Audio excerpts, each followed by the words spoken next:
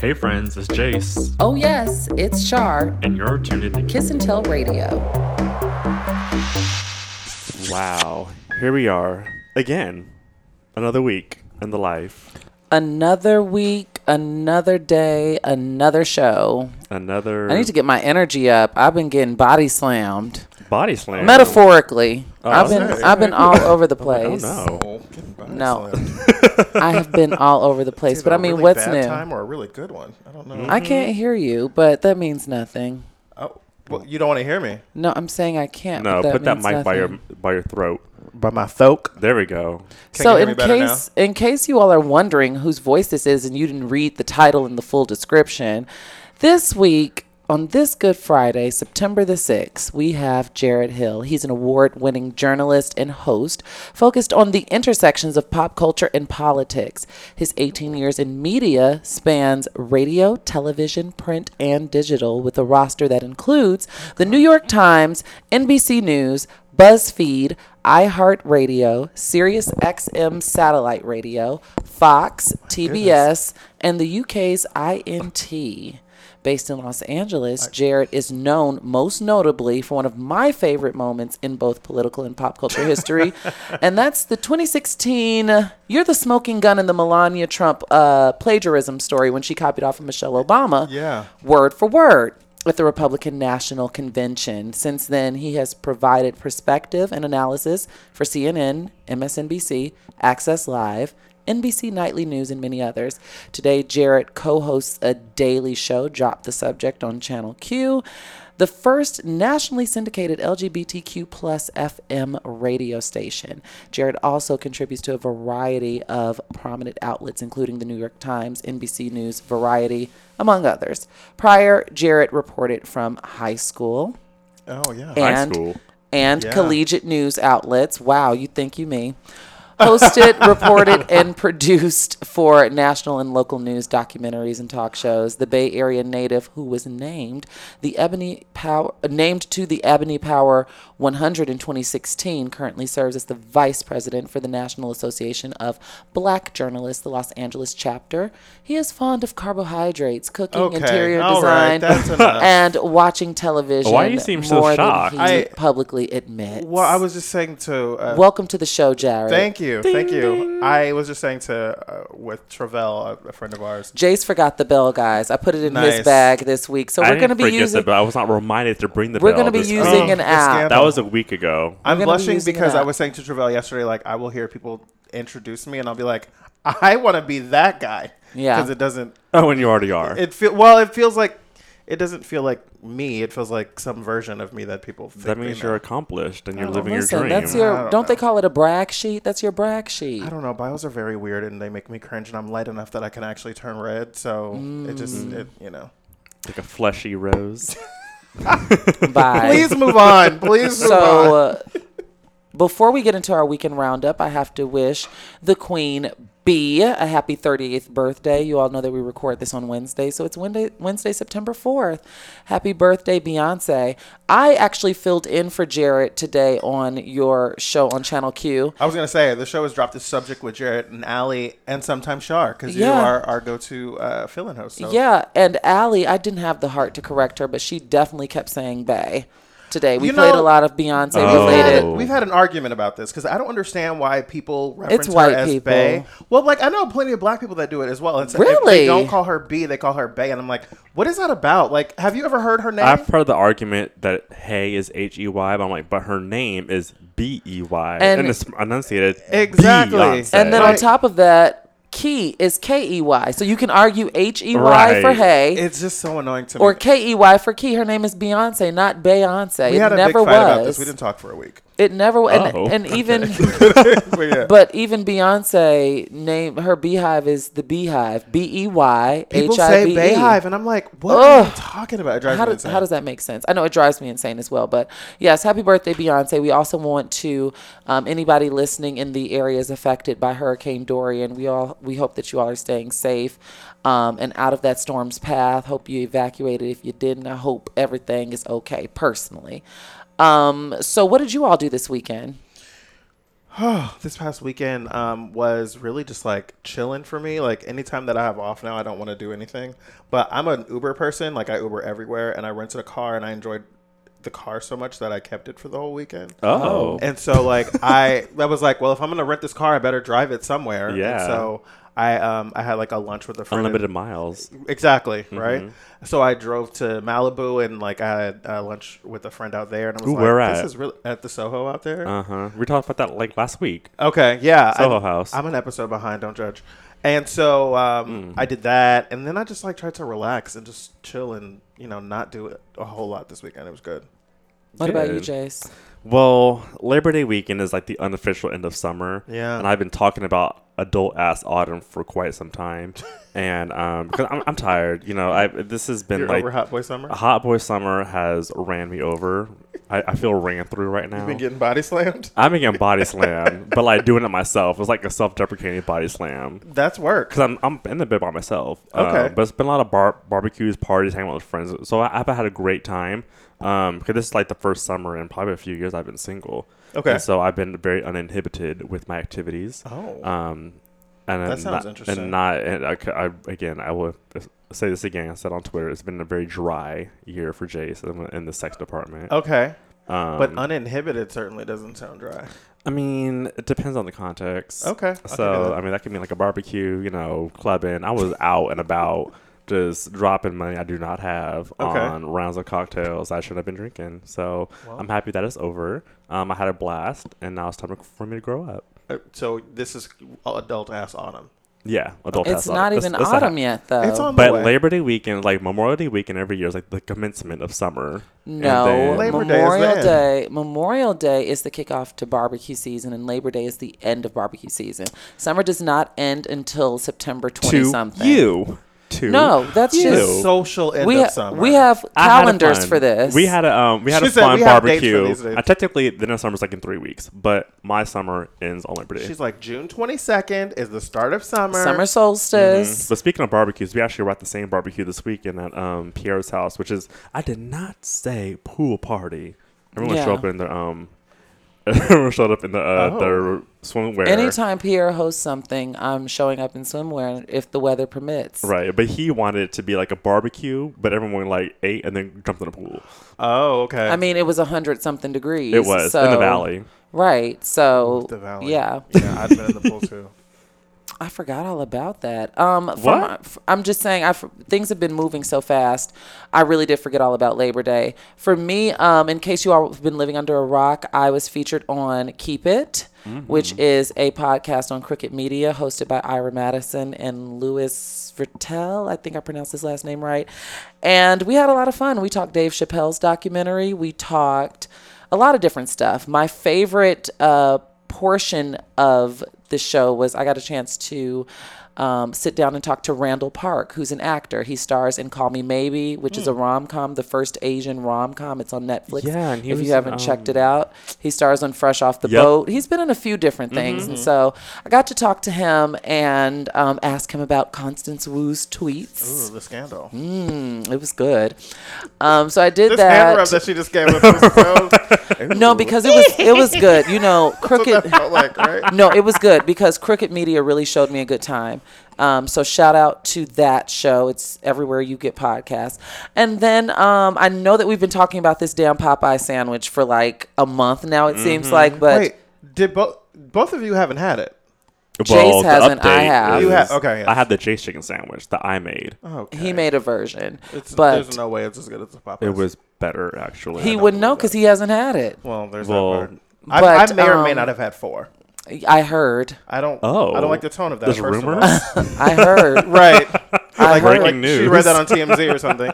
But so the React channel with Fine Brothers Entertainment released the video because they ended up when I was kind of you sign these NDAs and stuff. And so I was beating around the bush when I was like, someone stood in line for an hour to get me the sandwich. Everybody's like, ooh, but it's like, oh yeah, I definitely thought it was is a man. It's producer from the network. But, yo, man. But the way I'm telling the story is not that. Yeah. I mean, well, Char I wasn't. had Trade in line for her. I was not Trade got going. said sandwich. I was not going to get on a platform. I was not going to get on a platform and incriminate myself after I've already, signed the document. Listen, I'm just saying. Char I need all my coins. Char has men out here doing her errands and favors and I do not risking their lives. Because we saw the gunshots that happened. What? At Popeyes. Oh, I'm sorry. What are you talking about? This breaking news. So someone getting shot at Popeyes. They pulled a gun out at the Popeyes. Oh, because they didn't have what a sandwich? They got to do with my sandwich? Because I'm saying that Trade risked their life to get you a sandwich. Oh, he was doing a thing, Char. Anyway, I missed it. I'm sorry. So yeah, that was. Oh, and also my sister's here. My sister got here. Well, one of my sisters. I was on FaceTime with the other one yesterday, but one of my sisters came for Labor Day, and so she leaves tonight.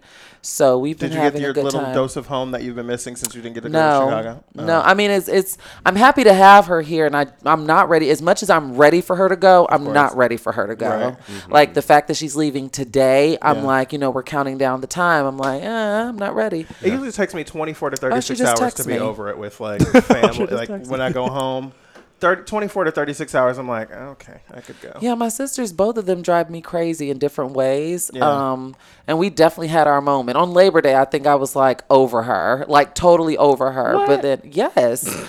How far apart are you in age? 5 years. She's older or younger? Younger. Okay, so you're the big sister. Yes. Okay, I get that. Yes, I get that. And so she was getting on my damn nerves at one point. But happy birthday to Tyler and Amia and Jordan. Oh, yes, your sister had a birthday. My sister had a birthday this weekend. I was going to act like I knew who those people were, and then you're like, they're my siblings. Who's Jordan? Like, okay. Jordan, he was, I don't know if you ever met, you've met Jordan before.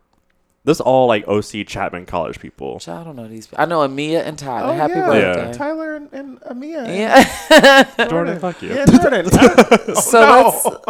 Let's hop into the bulletin board. We have a hot button issue before we really hop into these topics, and I'm interested in hearing you all's perspective. So let's get into that.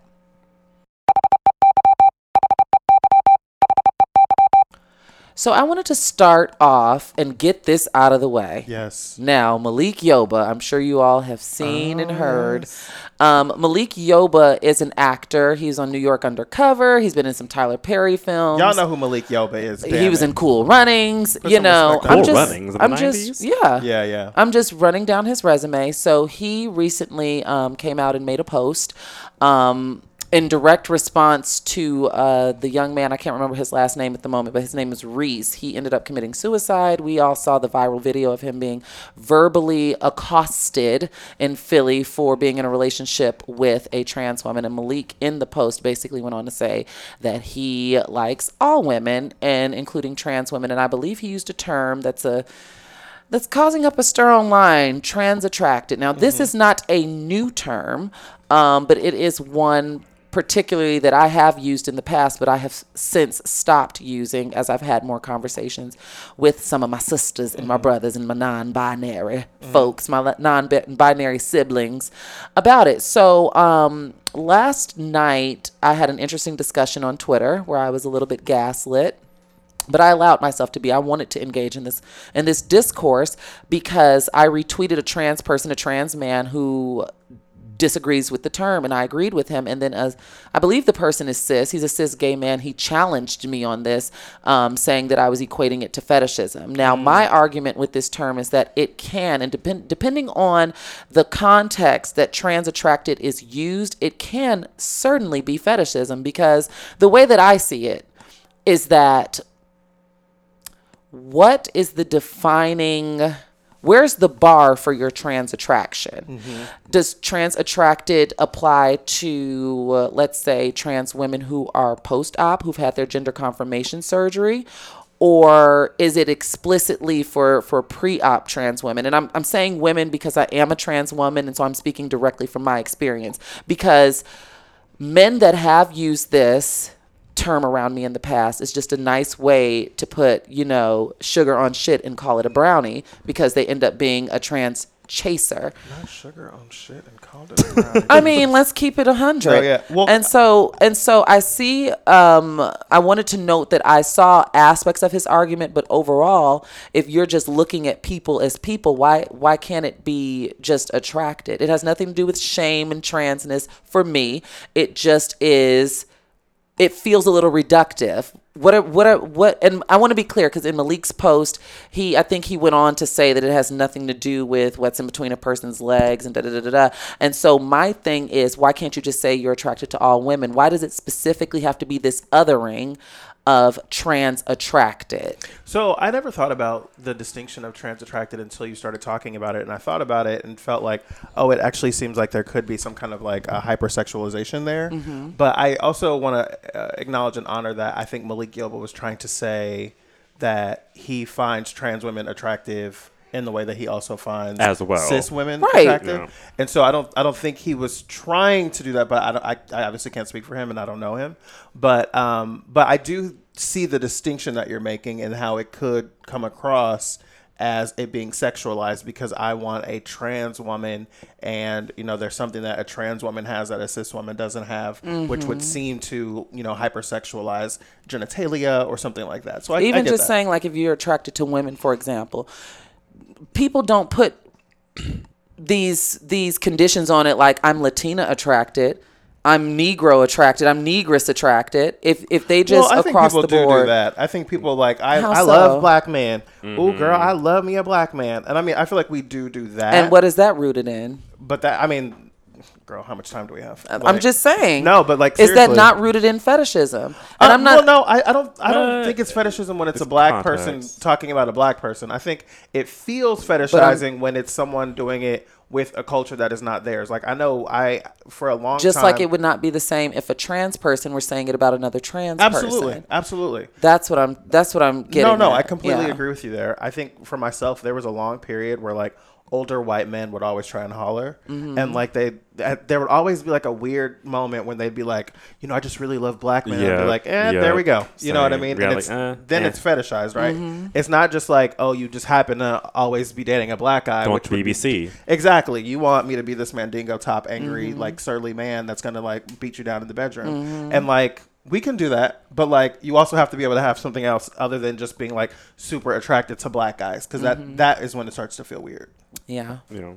For me, I saw the discourse on the Twitter, and I saw both sides because coming from what it was rooted from with Malik and his post.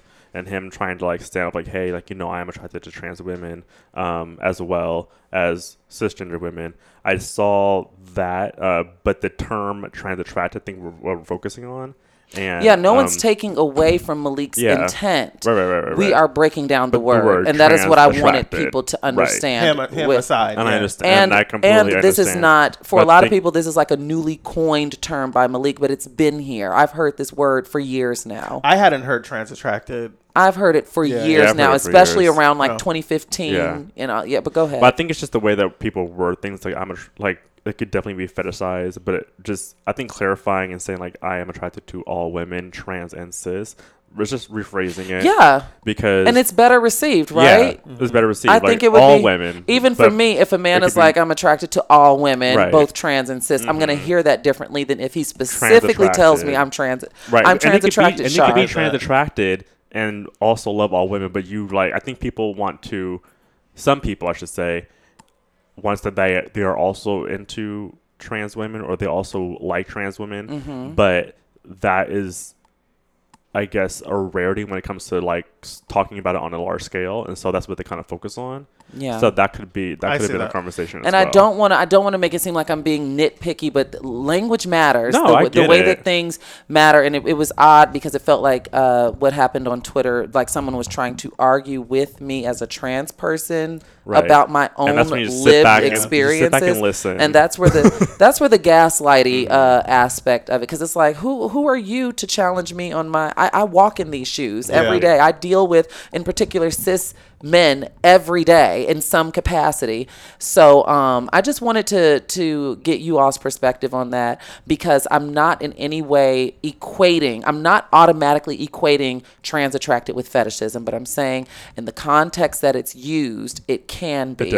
And in my lived experience, a lot of 9 times out of 10, matter of fact, I'd venture to say 10 times out of 10, in my own lived experience, any man that has branded himself as trans attracted has been in my face, has been in my sister's face, has been in my other sister's face. Like, we can all come around a table and be like, oh, you know him too? Very season 1 of Pose, when Blanca thought she had found herself a little boo thing, and they were in the clothing store, and everybody was like, oh yeah, we all had a piece of that. And it boils down, I've been challenging people, because it boils down to me, what, like I mentioned earlier, what does that mean? What is the bar for trans attraction? Does that same rule apply to trans women in particular who are post-op, who are still trans? Are you then now still trans attracted? Like, or they have the pretty privilege or the passing privilege? Yeah. Like, if they don't have that, are you still trans attracted and all that? So similarly, it's a lot of components that go into it that makes me do the all roads lead to fetishism. Well, no, I think to the point that you made earlier about whether or not people feel that about, like, oh, I'm attracted to black guys. 10 times out of 10, when I hear that from a white man, it immediately feels fetish. It feels like I'm being fetishized. Same. Yeah. Whether or not that is the case is probably a different conversation, but that's how it feels. Exactly. At the moment, for sure. Yeah. Right. And I think people just need to date who they like, people in general. Yeah. It's like, you like what you like, but like a trans person for who they are, like a cis person for who they are, not necessarily like their genetic makeup or post-op and they're people. But it oftentimes boils down to but I'm that saying, but people need for trans people, for sure. So let's move on. And race too. Let's move on. So Walmart. Now, yesterday, The View came back for their 23rd season, and Meghan McCain said something very inflammatory. Of course, they were talking about gun reform, because we just had another shooting this past weekend, someone in Texas. I don't even know, you know what, I'm ashamed to say, I don't even know the full logistics of this story. I believe he got fired from his job. He was mentally ill. He was not supposed to have a gun. Like, he was like traffic stop off the list or whatever. Like, he wasn't even supposed to have access to firearms. He bought the gun show loophole, I believe. Yeah, and he, he shot and injured 21 people, and 7 people, I think 7 of those 21 are dead, have lost their lives. And so The View returned on Tuesday, and Meghan McCain, as they were talking about this, she says she's not living without her guns. And she also went on to emphasize that the AR-15 is the most popular gun in the nation right now. Like, she said this fully tone deaf, in my opinion. Yeah. I watched it this morning as I was getting ready. I was like, oh, The View came back yesterday, and I watched it, and I was just kind of like, do you hear you? Like, what does that sound like? I have to be wholly honest, and I haven't said this out loud in front of other people, but I remember waking up that morning and thinking about guns. Like, I'd heard something else where they were talking about mass shootings, and I remember thinking, like, I don't think I feel anything anymore when I hear that there's been a mass shooting, and I feel a way about that. Yeah. That I'm so desensitized to it. I think it's just like another day. It's kind of like, wow. It's jarring for a minute, and then you go on about your day. Well, like, I think the last time that I really felt something about it was Las Vegas, when it was like so many people. Yeah. But then, like, they all just kind of blur together. Exactly. They all kind of blur together now, and like, because right after Vegas, wasn't it the Thousand Oaks one? Or I couldn't even tell you which one came after. The one, I think Vegas happened, and then like 2 weeks later, Thousand Oaks, where Tamara lost her niece. Columbine is the day after my birthday, when I was like 7 years old or something like that, right? So it happened on April 19th, and I remember, like, that was the first time I had saw a mass shooting and like understood what was going on. I think that's our first. I was a kid, right? Yeah. And so, but like, since then, there have been countless mass shootings, and I don't even feel a thing about it anymore. So I was thinking that when I woke up that morning, and literally picked up my phone and saw the headline that said like there was another mass shooting, and I was like, oh my gosh. Same. I was off social media. Yeah. And then I saw, at that time, I think it was like the number 6 trending topic. Well, like, it wasn't even, it was no longer number 1. And I was like, well, what the hell is this? I was happy to not have to be on the air that day, because between doing Drop the Subject and I'm doing KCRW right now every day as well. And like, I was glad to not have to talk about that, because I feel a way about not feeling something about it. But like, it's so common. It's so every day in America, every day as one word, right? But like, it's so regular in America to see like someone mowing down a room full of people, right, or dozens of people, and it's always, you know, a 20-something-year-old white man who was angry about X. Or planning to mow them down, because we've seen that. Right. I've seen where there have been 3 attempts, you know, thwarted in one weekend, and all 3 of their mug shots are Anglo-Saxons. But I brought up the Meghan McCain gun story to tell you about. Have you heard about Walmart? They announced on Tuesday that they would formally end handgun sales and discontinue the sales on certain types of ammunitions, and this sounds so crazy to me that this was even an option, and ask customers not to openly carry firearms in their stores. Well, like open carry is crazy. Right. Like, why are you open carrying in church? Why are you open carrying at Walmart? It's wild to think about that. We have to tell people, can you please not open carry your guns around our store? While you shop for your child's like Christmas presents and get avocado for your guac. Well, but also to remind you though, Walmart is where a man was like, a black man was holding like a BB gun type. It was like a paint gun or something like that. It might even been a pellet gun. He was holding it up and they thought he had brought a weapon didn't ask any questions. Exactly, no questions asked. And so, to me, like, there are certain places where open carry just doesn't make any sense. Yeah, well, Doug McMillon, who's the president and CEO of Walmart, he detailed the move in a letter to associates 1 month after the El Paso shooting. And so my only concern, like, I'm a bit skeptical because Walmart has historically been in bed with the NRA. Mm-hmm. So I'm side-eyeing. What does this mean politically? It seems like we're getting the tip of the iceberg, but there might be a larger plan at work here, because I don't feel like Walmart is doing this out of the goodness of their hearts, because they've been so resistant. Right. And we've had so many mass shootings in the past, so why now is it like, I don't know. I'm side-eyeing. To go back to your initial reference of Meghan McCain had some misgivings about the NRA lately, right? So the NRA is in this difficult time where there are people asking questions about how they spend their money, about their leadership. There's also like some Russia connections on how money was coming through the NRA in the last election, and how, you know, Russians were giving money to the NRA, and then the NRA was spending like 3, 4, 5, I don't remember how many times more money in the 2016 election than they've ever spent on any election before. So there's a lot of things happening at the NRA that are making people raise questions. And so I think that being in bed with the NRA is a little bit more difficult now than it may have been, say, 3 years ago. Yeah. That makes sense. I'm ready to, you know, everything has to be selective, but I was ready to, I did purposely stop shopping at Walmart. Not that I was ever there, because LA doesn't have a lot of Walmart. I was going to say, it's easier to do in LA. Because they don't have a lot, but, you know, there's one not too far from my house, but it's in the same shopping complex as a Target. So Target is always taking precedence. Always Target. Yeah, it's always taking precedence. It's cleaner, less kids. Yeah. The lighting is brighter. Mm-hmm. I would go blocks further for a Target. Yep. Less kids running around us. Right. Target kids are a little bit more behaved. Target kids and Walmart kids are different. They are. Because Walmart kids, mind you, there's nothing. I was so bad saying this. There's nothing that warms my heart like seeing a badass kid get got in the store.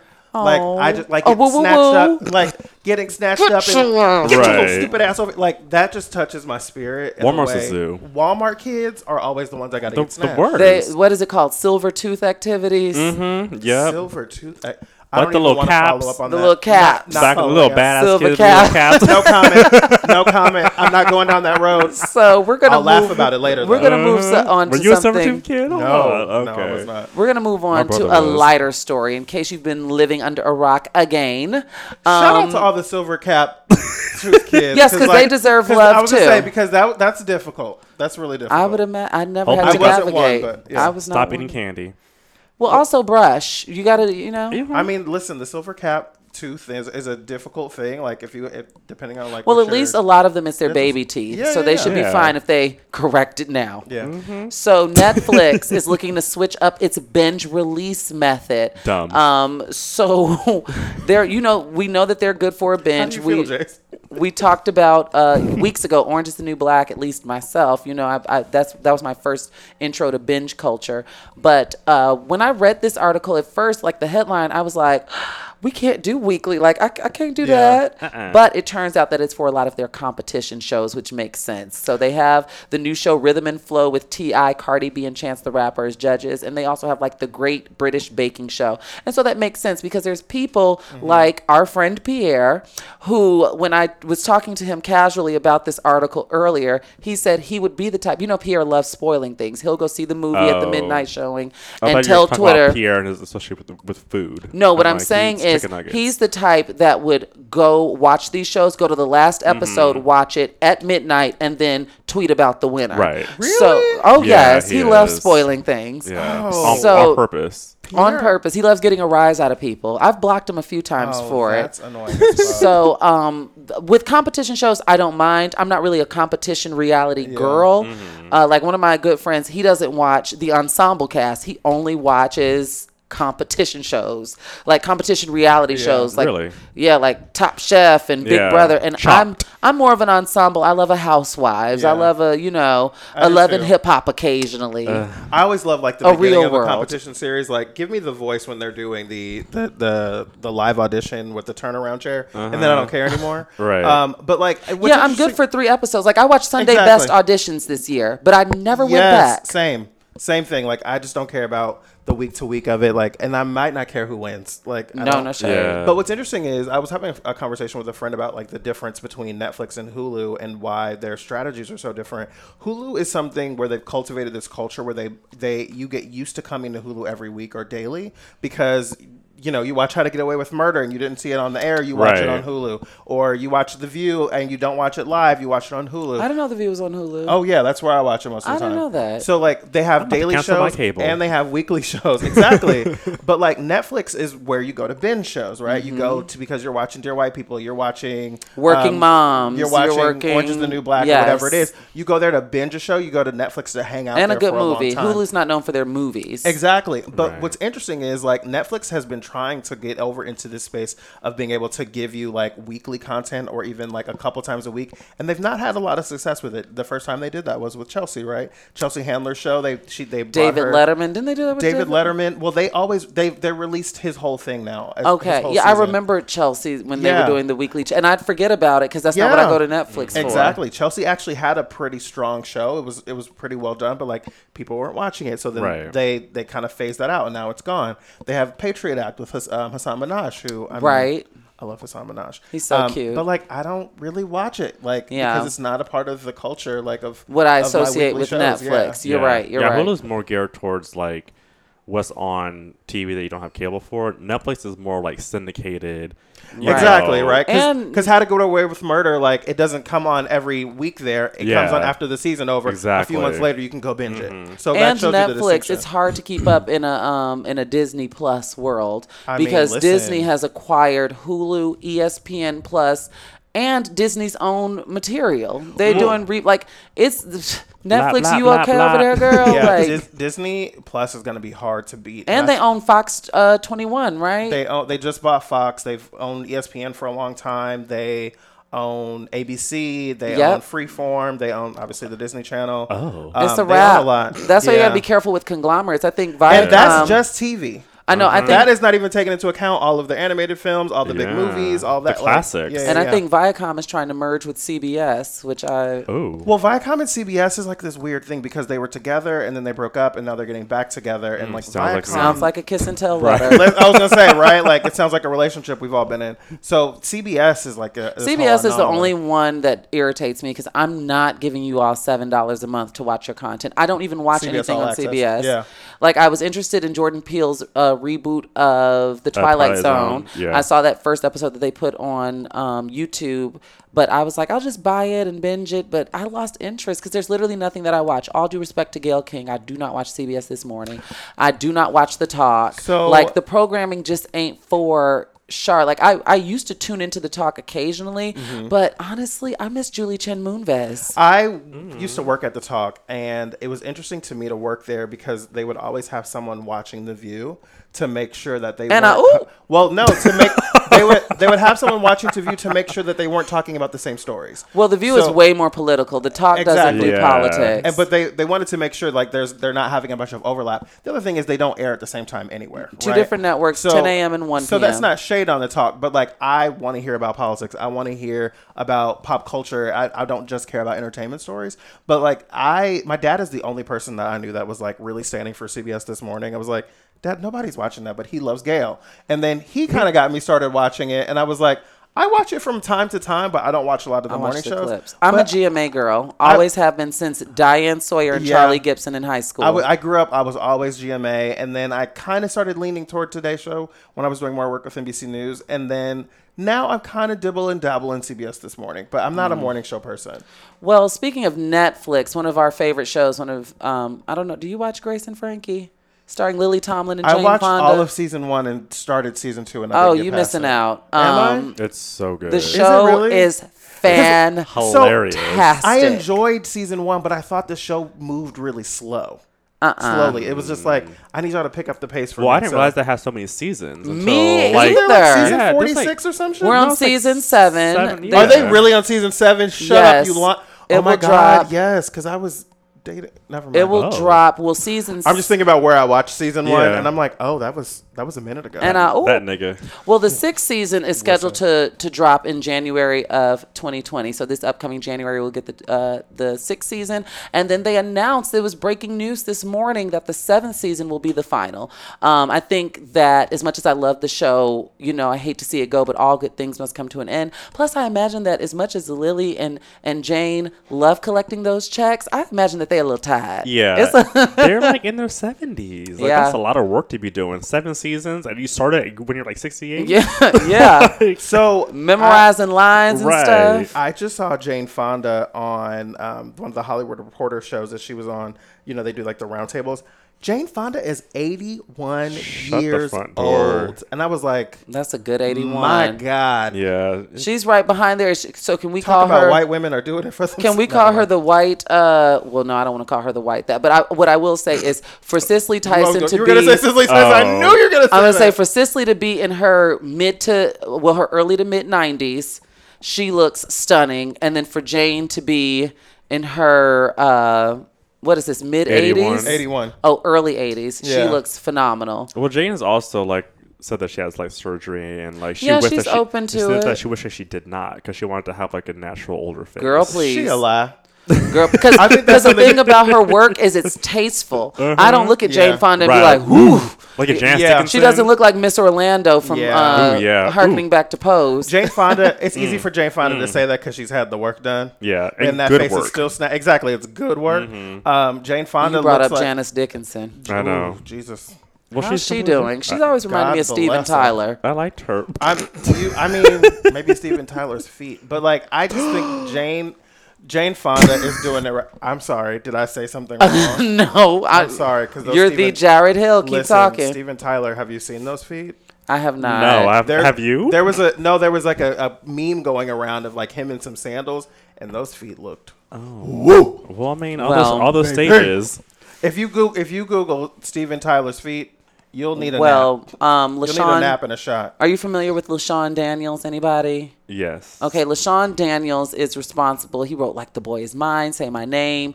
He chimed in on Lose My Breath. He's a prolific songwriter. He had a resurgence, I guess I'd say, in like visibility when he appeared on Tamar and Vince, the reality show, he and his wife.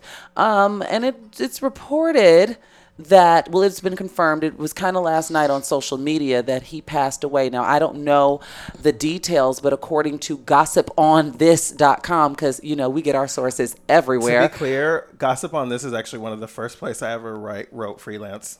Oh. So, like, fun fact. Shout out Full circle. Yes. Well, they're saying that a fatal car accident. Wow. I did not know that. So, yes. And I just remember him being entertaining. I remember having a beef with him a little bit through the TV. Sometimes he treaded a fine line, playing with some of the gay guys on like LaTroy and people who might have appeared. I was like, that what he said was a little, as far as like, like. Yeah, I get it. It could have fallen on either side of the court. And And so, yeah, I guess just sending our condolences to his family. I know Kelly Rowland and Michelle Williams gave him a shout out.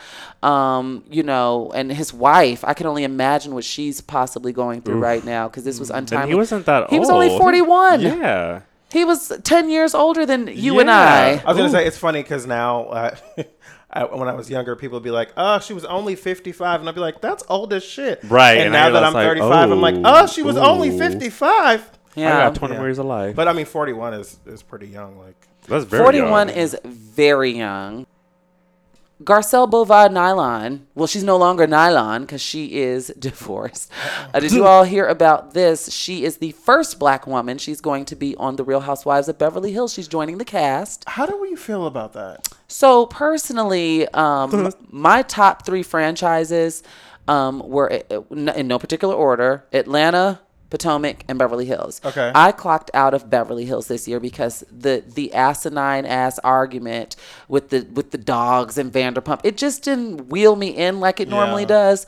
I'm excited about this. We'll have Lisa Rinna, Denise Richards, and Garcelle Beauvais on the same here's season. The thing. I hope I'm pronouncing her name right. Is it Beauvais? Bouvier? I think it's Beauvais. Beauvais. I don't know. I think it is Beauvais. I was saying Bouvier for a long time. So I think it's Beauvais. And I know it's not Shout out to all the Haitians. The only franchise I really give 2 fucks about is Atlanta, and like they were kind of tipsy for me last year. Like I could almost maybe do without it. I enjoyed Potomac season 1, and then like dabbled in season 2, and then kind of fell off. This season is lit. I've heard that, so like I'm like, okay, I need to catch up on Potomac apparently. But I watched Beverly Hills is the only other season franchise that I've watched a full season of, and like I just can't get into like white women conversations and like arguing with each other. Well, you know these. But New York these is good women, though. But I've heard that. I've heard that never Jersey watched was its New York. own like New York, thing, and no like white women. I just like I was about to say Beverly Hills is so different because I couldn't get into Orange County. Orange County, I couldn't tell them apart. I didn't know who was who. See, this is why we need the bell. You know what I mean? Like I was like, I don't know who is what and like what. And like Kathy Griffin in one of her stand-ups a long time ago, she joked that they all have like the same granite and they live in the cul-de-sac or whatever. And I was like, maybe that's why I don't know the difference. Like they all just seem like the same person to me. So Beverly Hills was fun to watch, but like they're adding a black woman to it, like maybe. But I think that it's going to be good. Yeah, went to that show and I remember thinking like, is this a step down? I don't know if it's like. Well, what was Lisa doing aside from Dancing with the Stars? Fair enough, but like I don't know, like because I think Wendy got into my head because she was like, "You're an actress and now you're going to reality television," but like I mean, it's also like but she really was on popular. a talk show too. Kim Fields did Atlanta. She was on a talk show. Kim Fields did Atlanta. Denise Richards is an actress. I look at it as these women are. But Lisa Rinna started it, and then Denise Richards came, and now Garcelle. And now we have Garcelle. Yeah, I mean, sure, girl, get your money. So fun fact, like she was actually one of my first clients when I started doing PR like 10 years ago. Garcelle? Nice. Really? Fancy. How was she? She's cool. This was like post. That was an icy. No. Because our interactions face to face was very limited. Yeah. It was an internship, so I was there for like 6 months. And so it's like a lot of correspondence, but like in person, she was cool. Like it was post Jamie Foxx. Okay. So she wasn't really doing anything like major. Just a lot of like appearances and stuff like that. So her career was kind of in between at the time. It was slowed down a little bit. Yeah. It was in a slow period. So, but I'm happy for her. Good for her. I want the show. I'll watch it. Yeah, actually. Me too. So we're going to breeze through these next 3 topics because we got to move the show along because I know that Jared has to get out of here. Oprah Winfrey is going on tour. Yes. Jesus. And not the Formation World Tour. She is going on. I love that you cleared that up just in case anyone was confused. Right. I was confused. It's called Oprah's 2020 Vision. Your Life in Focus Tour. It will begin January 4th, speaking of formation, on Miss Tina's birthday, January 4th, in Fort Lauderdale, Florida. She's working in conjunction with Weight Watchers, of course, Reimagined, to offer a full day of wellness conversations during a 9-city tour, and it will conclude March 7th in Denver. But she'll be coming to LA, San Francisco, Atlanta, Dallas, Charlotte, North Carolina, Brooklyn, and it has Brooklyn and New York. Probably New York, but not Los Angeles. Well, Brooklyn and St. Paul, because they have Minnesota in here as well, but they didn't include you see what they did with that? But no Los Angeles. No, she's coming to Los Angeles. Oh, that was the first one you said. Los Angeles, San Francisco, Atlanta, Dallas, Charlotte, North Carolina, Brooklyn, and St. Paul. Here's the thing. I don't know anybody that loves Oprah more than me, that knows like every single thing, that has heard every story a dozen different ways. And like, but like Oprah on tour is not something that I'd be geeked about. Not in conjunction with Weight Watchers. Well, like, because Oprah on tour is really like Oprah at the beginning, Oprah in the middle, and Oprah in the end. Like, and it's 10,000 people or 20,000 people or whatever. Like, I want Oprah in an intimate setting. Did you ever get a chance to go to the Oprah show? Yes. Which was it season 25 or? No, it was remember when she went to South Africa and took Christmas to the kids? It was that episode. You went there? Yeah, I was Africa? Not to Africa. No, you were in studio for the coverage. Episode, okay. Yeah. But like it's an epic story that I'll have to do on somebody's. You get a ticket. You heard about, exactly right. I'm sure we all heard about how it was Kevin the day Hart, after I went the day after Tom Cruise jumped up and down on the couch. Wow. Yeah. I was there season 25. Oh, look at you. They gave me tickets for my birthday. Praise God, from whom all blessings I flow. too have a great story. Amen. So I'm sure we all heard about early Sunday morning. Kevin Hart was involved in a car wreck. His friend was driving. Kevin collects vintage cars. His friend was driving, and they kind of careened off the road in Malibu. And Kevin was suffering back injuries, but his wife says he's okay. Yeah. So I'm confused as to how he's doing. But when I saw he was trending again, I have not been like I checked in on Twitter maybe 3 times this past weekend. It's funny because he's now trending today for a different reason, and we're going to talk about that. I remember thinking like, oh, he had to have known like, oh, this video's about to drop, and I'm about to eat it, or maybe he didn't, but I just thought like, what timing? Like, what timing? He's in the hospital. Also, to wrap up the bulletin board. We got to end on a somber note. Rest in peace. Trina lost her mom, 62 years old, lost her mom to cancer. Her name was Vernessa Nesser Taylor. So, yeah, sending condolences.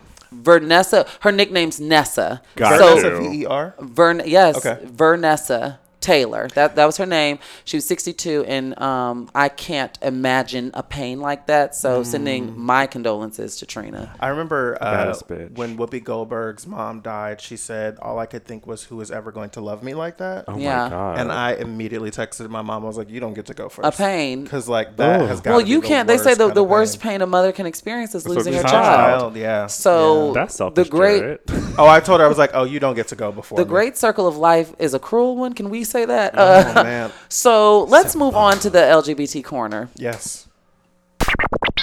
And now it's time for the LGBT corner. So this week's LGBT corner goes out. I have to shout out. This one maybe, because normally we try to pick a business or a movement, but Lil Nas X, I'm just such a fan. I am such a fan of this little boy. I'm rooting for him. Okay, so Jace, remind me, what's the name of the damn show? The Shop. Okay, The Shop. Produced by LeBron James on HBO. Is The Shop Uninterrupted a different thing than The Shop? No, it's the same show. Okay, because now it says like Uninterrupted, and like LeBron's not on it sometimes. No, so I'm confused on what the difference is. Either it was before it was The Shop Uninterrupted, and I think they just made it like Uninterrupted as like a different, like the more recent seasons say Uninterrupted. Okay. So maybe they renamed it like GMA Take 3, Strahan, Sarah, and Kiki. Something like that. But The Shop is the same show. My corner is going out to Lil Nas X for holding it down. P.O.P. Hold it down. Because he sat up there in the clip that I saw, because I do not watch the show. I like LeBron, but I don't watch the show. I'm not interested. No part of me is interested in returning to the barbershop. That type of conversation. And he sat up there and was essentially, I know gaslit seems to be the word of the hour on the show this week, but was gaslit and kind of trolled. And I cannot believe that Kevin Hart fixed his lips to after all the shit that he has gone through this year for homophobia. Sorry, literally, I wish we could play the clip. But we can't. but maybe we'll include it in the Twitter thread. And We'll y'all have seen the damn clip. You've seen the damn clip. You've seen the clip. If you listen to Kiss and Tell, you done seen the damn clip. So basically the line of questioning, I'm not even sure of the guy's name, but he asked Lil Nas X, like, why did you come out publicly as gay? Like, no one cares, which is, for one, a lie. And then Lil Nas X mentioned that it was important for visibility because he didn't see that when he was a kid, but he also mentioned at the peak of his career versus in the middle. Right. And he also mentioned some hesitation around that decision. And Kevin Hart fixed his lips. Why? To sit up there and ask that young man why, as in, why did you feel hesitation surrounding coming out? So, as if this man just didn't 6 months ago, 6, 7, 8 months ago, defend a joke about breaking a dollhouse. The biggest job of his career. Breaking a dollhouse over his son's head if his son demonstrated any type of quote unquote gay behavior. It's people like you, Kevin. That's where there's hesitation. It's people like you and so many others in this damn barbershop setting in this harmful conversation. I even saw men on Twitter today, I guess, like I was chiming in. Y'all know I've been, but I guess they were trying to say that harmful language isn't used in the barbershop and people were taking them to task. I saw that too. Stop and both right. Straight and I guess they tried to say the F word isn't dropped in the barbershop and I'm like, I'll tell you. So I went to school at Clark Sweetie. Atlanta. I went to school at Clark Atlanta, and like there was a barbershop right outside of the school, and like I would go there and get my hair cut, and like I got so tired of like the anxiety of sitting in those rooms and those conversations in the barbershop that I stopped getting my hair cut for a long time, and I would just like shave my own head, and then I started going back to the barbershop when I moved to LA, and like not a month ago I was sitting in the barbershop, and like there's a conversation going on about kids coming out when they're too young, and trans children, and homosexual children, and they were using the word homosexuals. Oh Lord, which is always triggering for me. But like they were talking about that, and it was the first time in a long time I've been in a barbershop and started hearing one of those conversations where I was like, and I had to ask my barber, like, I need you to stop for a second, and like, can you turn me around? Okay. Having to engage these people and like telling them how dumb this conversation was and like really engaging them and trying to have an intellectual conversation. I can't imagine being Lil Nas X sitting across from Kevin Hart and having Kevin Hart being like, I don't know how old he is. He's 20. Yeah. But like it was mind blowing to me because Kevin Hart, if Lil Nas X doing something like that wasn't a thing, you guys wouldn't be talking about it right now. There would be it wouldn't be a whole segment. Right. There wouldn't have been a headline about him coming out. The same way I always say, like, we thought we were, white people thought we were in a post-racial America when Barack Obama got elected. But it was like, if Barack Obama could have gotten elected. But dummies of him were being held up by nooses. Well, even that. But like, if Barack Obama could have gotten elected and black wasn't somewhere in the headline, then we would have lived in a post-racial America. Similarly, if Lil Nas X could have come out and like it wouldn't have trended that day and nobody cared, then it wouldn't have been a big issue. Yeah. I mean, I think Kevin Hart is not homophobic. I think he's shallow and he doesn't understand. I think he's comfortable in his bigotry. He's comfortable in his bigotry, but I think so I actually watched the whole entire episode. Okay. So speak on it, because I only saw the clip. Yeah, so I saw the clip first, and I didn't want to speak on it publicly until I actually watched the episode. Mm-hmm. So what happened is that the initial question that was being proposed was comparing musicians coming out as gay versus athletes coming out as gay. But the way that the man, I forgot his name. The light-skinned guy. The light-skinned dude. Started the conversation was asking Lil Nas X why it came out. And then Kevin Hart jumped in, kind of trying to seem like protecting him, but it wasn't his place. And it's just like with stupid questions. I was thinking that when I saw the clip, because I intended to watch the episode on the way over here, but that was a different thing. But I remember thinking, like, I see how Kevin Hart could think him saying that was a good thing. Right. Was a supportive thing. But, like, it's even dumb. The tone of it, like, the body language of it, all of that was, like, shitty. And I remember thinking, like, why would you... Yeah, it was coming from a place of Where's like, his publicist? Well, why do you feel that way? Because I don't want to. You should be okay with that, but the fact is that he's not, and the world is not okay with it either. Exactly. Right, so and I don't want to derail the corner, because the corner is not. I want to emphasize to the people listening, the corner is not a critique on Kevin per se. It's more so a praise of Lil Nas X for being in that environment and holding it down. P.O.P. Someone said that he's a baby gay because the old gays would have read everybody in in that room. Not Pray Tell would have lit the room up. Oh no, he would have, and wearing like a silken train. Yes. Shout out to Lil Nas X. Yes, and a lot of this conversation needs to be examined. Just to piggyback really quickly before we move on, I want to say that us talking about barbershop conversation does not absolve beauty shop conversation, because as someone who has gone to beauty shops and is cis assumed in a lot of situations, there have been some conversations that have been equally as problematic. But I've noticed, because I'm someone who spent a lot of time both in the beauty shop and the barbershop. Yeah, it's a different. It seems, I don't know if it's patriarchy or misogyny or the hatred of femininity. It's something about the barbershop that makes it, there's I don't know the word I'm looking for. I think I know what you're talking about, because I think with straight,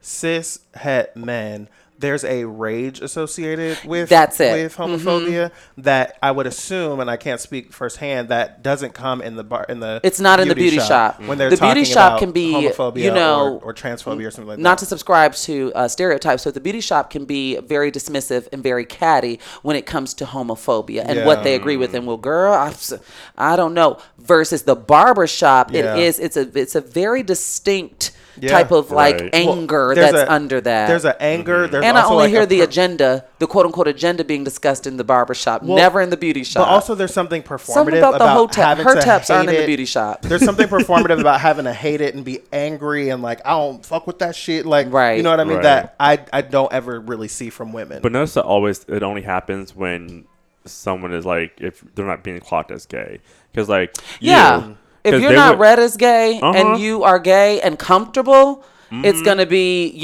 some nonsense. But even if you are read as gay. Yeah, so like my friend, for example, he went to the barbershop this year, and new barber, he's like, oh, can I do your eyebrows? I won't have you look like a faggot. He said that to you? Yeah, no, to my friend. Oh, okay. And my friend was like, whoa, dog. He's like, oh, my bad. I didn't know that you were gay. But on Twitter, they talking about F ain't used. Right. And then why even use that term, Because it's the barbershop. As someone who was gender nonconforming prior to officially transitioning, physically, I should say, I stopped going to the barbershop a while back, and I don't want to, derail the conversation, but I did because, I've always been confident, but the barbershop inherently made me insecure, and even with barbers that were cool, who didn't mind, like I had, like my specific barber, like most of us did, there was still, I guess it depended on whether I came in Saturday at 8 a.m. or Saturday at 2 p.m. You get what I'm saying? That depended on our interaction, our level of interaction. But Brene Brown would say, because it's busy at 2. You still want your tip, though. Right. Like that type thing. So I've had very weird relationship with a lot of barbers. But this was a decade ago. I hadn't stepped foot in the barbershop since I was maybe 17. So because I started going to like people's homes to get my hair, little haircut. And then at one point I learned how to cut my own hair because a college struggling student, I put them guards on that. Yeah. Listen. So, and that's when I was blonde. I was Amber Rose. So I would cut and color every 2 weeks. Listen. Yeah, it definitely saved me money not going to the barbershop, but it was also just like, I don't want to have to. I had one of my friend's boyfriends cut my hair. But like I said, this was like well over a decade ago. But I specifically remember those barbershop interactions and having to go in solo and that feeling because didn't nothing change about me, Of course I wasn't in makeup because they got to put the alcohol and all of that. But beauty shops have been totally different. Even the only time I felt anxiety in beauty shops was when I first started hormone replacement therapy and I went to go get my hair braided and I went to an African braiding shop. I felt so insecure in that moment, even though I had no reason to, but I just felt like it's something about the energy, like I don't know. But looking back at it, was it you projecting I think it was me. I think it was me projecting. Okay. I think it was projecting, and also just kind of like knowing it what was a new experience. It was a new experience. And so let's move on to the first topic because we've been at it for a while. So my topic is rooted in this evergreen Twitter joke that we see occasionally titled, "Let him cheat in peace." What? Now, I'm sorry. People, we've seen this on our timeline. And so I actually came across a clip from the Braxton Family Values on WeTV, in which they're having this conversation. So I'm going to let the sisters and Miss Evelyn go into detail, and then we will unpack this ideology. Child. I think they knew how to ask. Yeah, but it's a bridge. What did mommy tell us? Never ask your man about another woman. Because if you're not prepared to do something about it, you will be the other woman. I don't ever ask a man about another woman. Why you be the other woman? If you ask about it and you don't do anything about it, you stay, you become the other woman. Then he don't have to respect you anymore. Exactly. You can say whatever, do whatever, because you're accepting it. So don't ask unless you're prepared to have an action behind it. That's a word. Mommy told me that. I was 17 years old when my mother told me that. I'll never forget that as long as I live. That's a word right there. If you ain't finna leave your man, let your man cheat on your ass in peace. Okay? Stop bothering him, harboring on it. Stop asking about these bitches. Not unless you finna do something. I'm disgusted. So Can you guys hear the look on my face? I hope that the listeners can. So that is the clip. That's from Braxton Family Values when they were in Mexico discussing infidelity. So I wanted to know, and I think it's so interesting because their mom is a Capricorn, so I always look at zodiac things like, is that some shit I'd pass on to my kids? I hope not. Okay, so going back to the root of their conversation. Yeah. If you are not prepared to do something about it, I'm guessing that they're implying maybe leave or kick him. I don't know how that works. Are you confronting your partner about infidelity? So, do you think it's worth it if you're unwilling to quote unquote do something about it? First things first, I feel like that line of thinking with love and respect to Miss E says more about Miss E than it says about anything than that's why Yanla was hollering. Listen, so that part, but I think the idea of like don't say nothing unless you plan on leaving or like doing something about it, like at the very core of it, like I know people have this debate all the time about whether or not cheating is a deal breaker or cheating you have to break up, but like for me, at the very least, whether or not we're breaking up aside, we need to have a conversation about this dishonesty. It needs to be acknowledged. We need to have a conversation about you lying to me about what you're doing, because that's the biggest problem in cheating, right? Like, is the dishonesty. Yeah. What say you? So there's a phrase called "pick your battles, fight your wars." Very common. Mm-hmm. Cheating is a war. I don't give a if. Like you said, there could be a thing where, like, you leave or not. Like, I don't know if she's saying that, like, you know, if you're not planning on leaving, then don't bring it up. I think that's what they're implying. If you ain't planning on doing something about it, let him cheat in peace. Because I don't think she means going to therapy. No. You know, like, I don't think that's what she means. But there's things that are fixable in a relationship. Like, for example, like, the one time that I thought I got cheated on, it was acknowledged, and we worked through whatever we had to work through. But best trust and believe it was not going to happen again.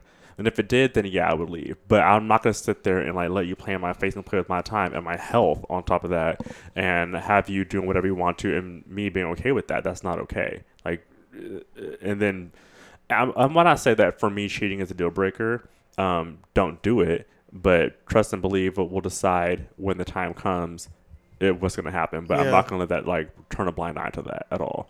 Mm-hmm. For me, I don't know. It's kind of like, I hate to say this, but it's kind of like I can see both sides. I get that if you're going to ask the question, you better be prepared to like have the conversation. Because Tony, I believe when she was talking, she was like, you become the other woman by opening that door. I may need to... get that. I may that ain't need even to worth it. re-listen to that clip because that's what she said. Because the way that I see it, trying to put my feet in her shoes, if you ask your partner about cheating and they say, for example, yes, I'm sorry, or whatever, or they don't even apologize, yeah, I did it, I slipped up, and you don't bang the gavel in some way, then that is making you now... I don't know. Is that making you now complicit? Yes, it is. I'm saying in the event that they do it again. Absolutely, it is. And so that's what they're saying. If you're not planning on doing something, but I get that life is messy and people cheat, and it's not always so. I'm about to leave. Well, I'm breaking up. I'm about to move out. It's not always so cut and dry. Yeah. So then, I think when that happens, if it happens again.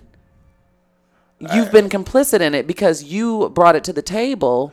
I don't agree with that because I okay. think realistically, if you know, me and Jace are dating, Jace cheats on me, I find out about it and I ask him about it and he says, yes, I did do that. At this point, we have a decision to make on how we go forward from here, right? At the very least, we need to establish a new boundary of like, that is not okay for me. Correct. And if that's something that you want to continue to do. But he knew that wasn't okay for you when he did it. Exactly. But like, now it needs to be addressed because it's happened. Okay. You know what I mean? And like, because I think a lot of couples like get nervous to have conversations about those things that feel difficult. Mm-hmm. And so like, you know, hard conversations are hard to have. Exactly. Yeah. That's why they're hard, right? Yeah. And so like, now that this has happened, if we decide to stay together, we need to have a conversation about what these boundaries are and what's okay for me and what's not, and what's okay for you and what's not, and decide if we can be okay with those things together. Because maybe you want to go out and be open, or you want to be able to sleep with other people, right? And if I don't want to do that and you do, then there's a discordance. This is no longer for me. Exactly. That discordance isn't something that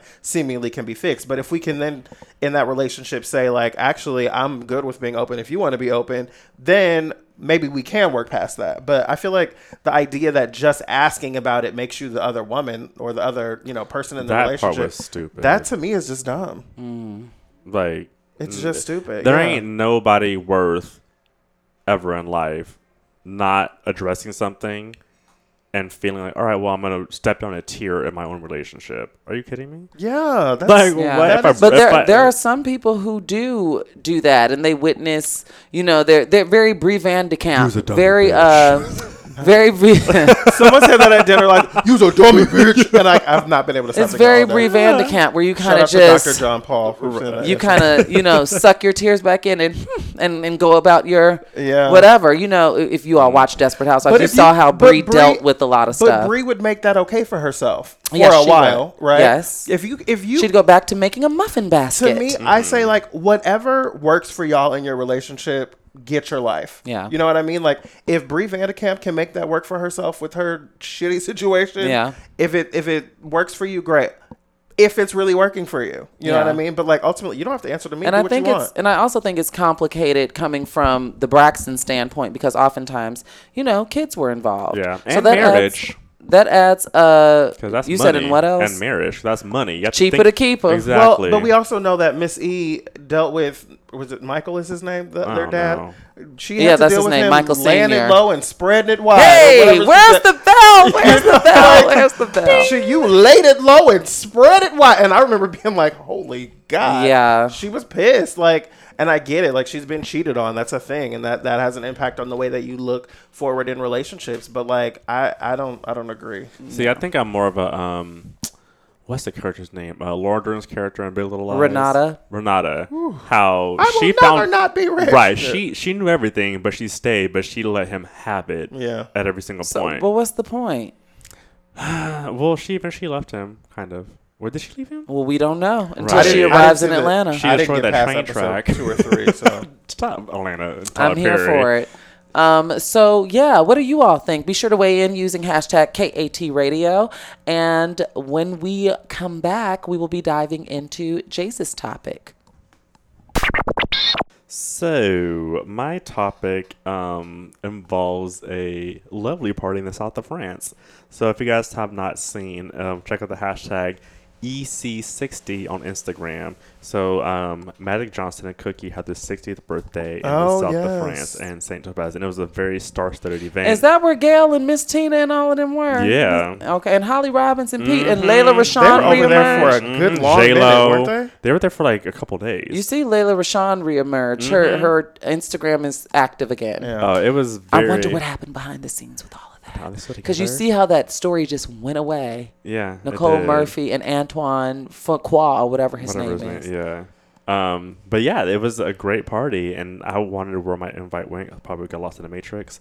But yeah, I was just like, that's so dope that all these people are here in their 60s celebrating in the south of France. So my question is, where do you guys see yourself at 60? I mean, I think we always kind of focus on like, now when it's all said and done, the career's over. You've unleashed all the different media outlets and pop culture secrets, and the book is done. You got the book published, and now you're sitting there and you're 60. What does that look like for Shara and Jared? So for the longest time, I've said like, I can't I don't look forward to retiring because I generally enjoy what I do, even like all the bullshit aside. Ooh. And like I like what I do, and so the idea of retiring just seems like I'd be bored. But the more I work and I've been really busy lately with a lot of different things going on, I'm like, oh, I actually kind of get when niggas want to retire. So, but I don't imagine myself retiring. I feel like at some point, my goal is to be a studio. Like I want to produce shows, like whether they be on television or radio or whatever. Produce shows, some that I host and many that I don't, and be able to just like put out content that I think is of value. Mm-hmm. And so like I wouldn't want to just like walk away from it. If I'm 60 years old, I mean, Oprah's 65 this year, I think 66. Mm-hmm. And like, I mean, it's still popping. So like the idea of that, like I would still want to be like out here doing my thing. Well, that's because the vision of, because when we were kids, I feel like 60 was so old when I was 60 a kid. was Miss Doubtfire. Yeah. So, it was a run by fruiting. Yeah.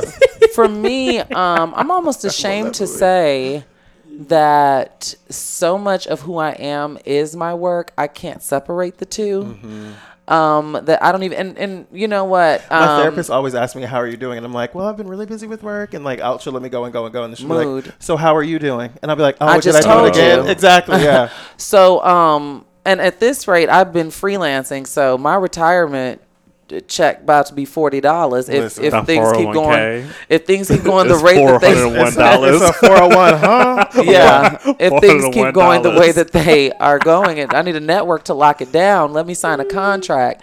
So, I do not know. I just got a little fearful. My mom is a woman that has crossed the 60 bridge, and her birthday is actually next week.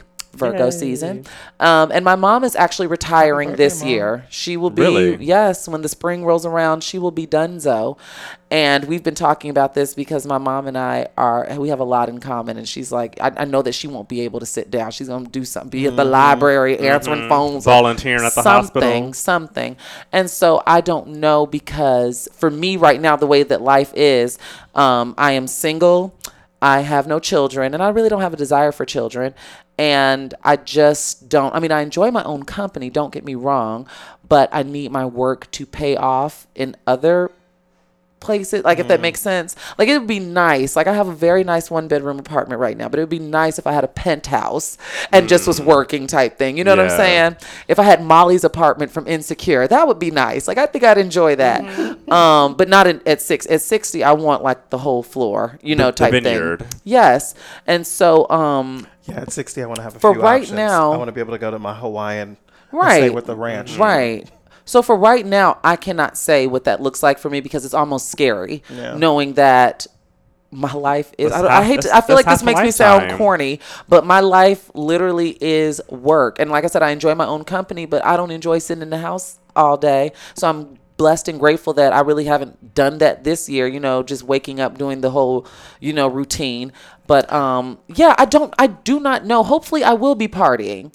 Hopefully I will be going to nice parties and things like that. But as far as on the personal front and just who Shar is at her core, it's scary for me to think about right now. It's funny, at 60. And it's 30 years away. At My 60, God. I'd love to be hosting that party. I don't know if I'd love to be going to it.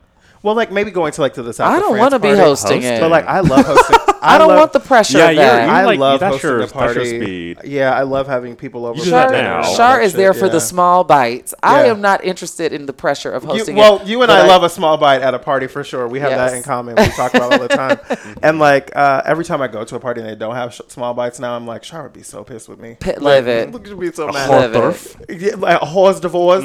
But like horse divorce. I would love to be hosting those parties and maybe going to the South of France type of parties, but I don't know, like I've never been like a hardcore partier. Like there's a guy that like I'm like, he's very cute, we had great chemistry and all this kind of stuff, but he parties really hard, and I'm like, ooh, like I don't party yeah, like not like not party with a diamond, but like party like going out to clubs and stuff like that, social. Exactly. And I'm like, I don't know that we would work really well, because he parties way harder than I do.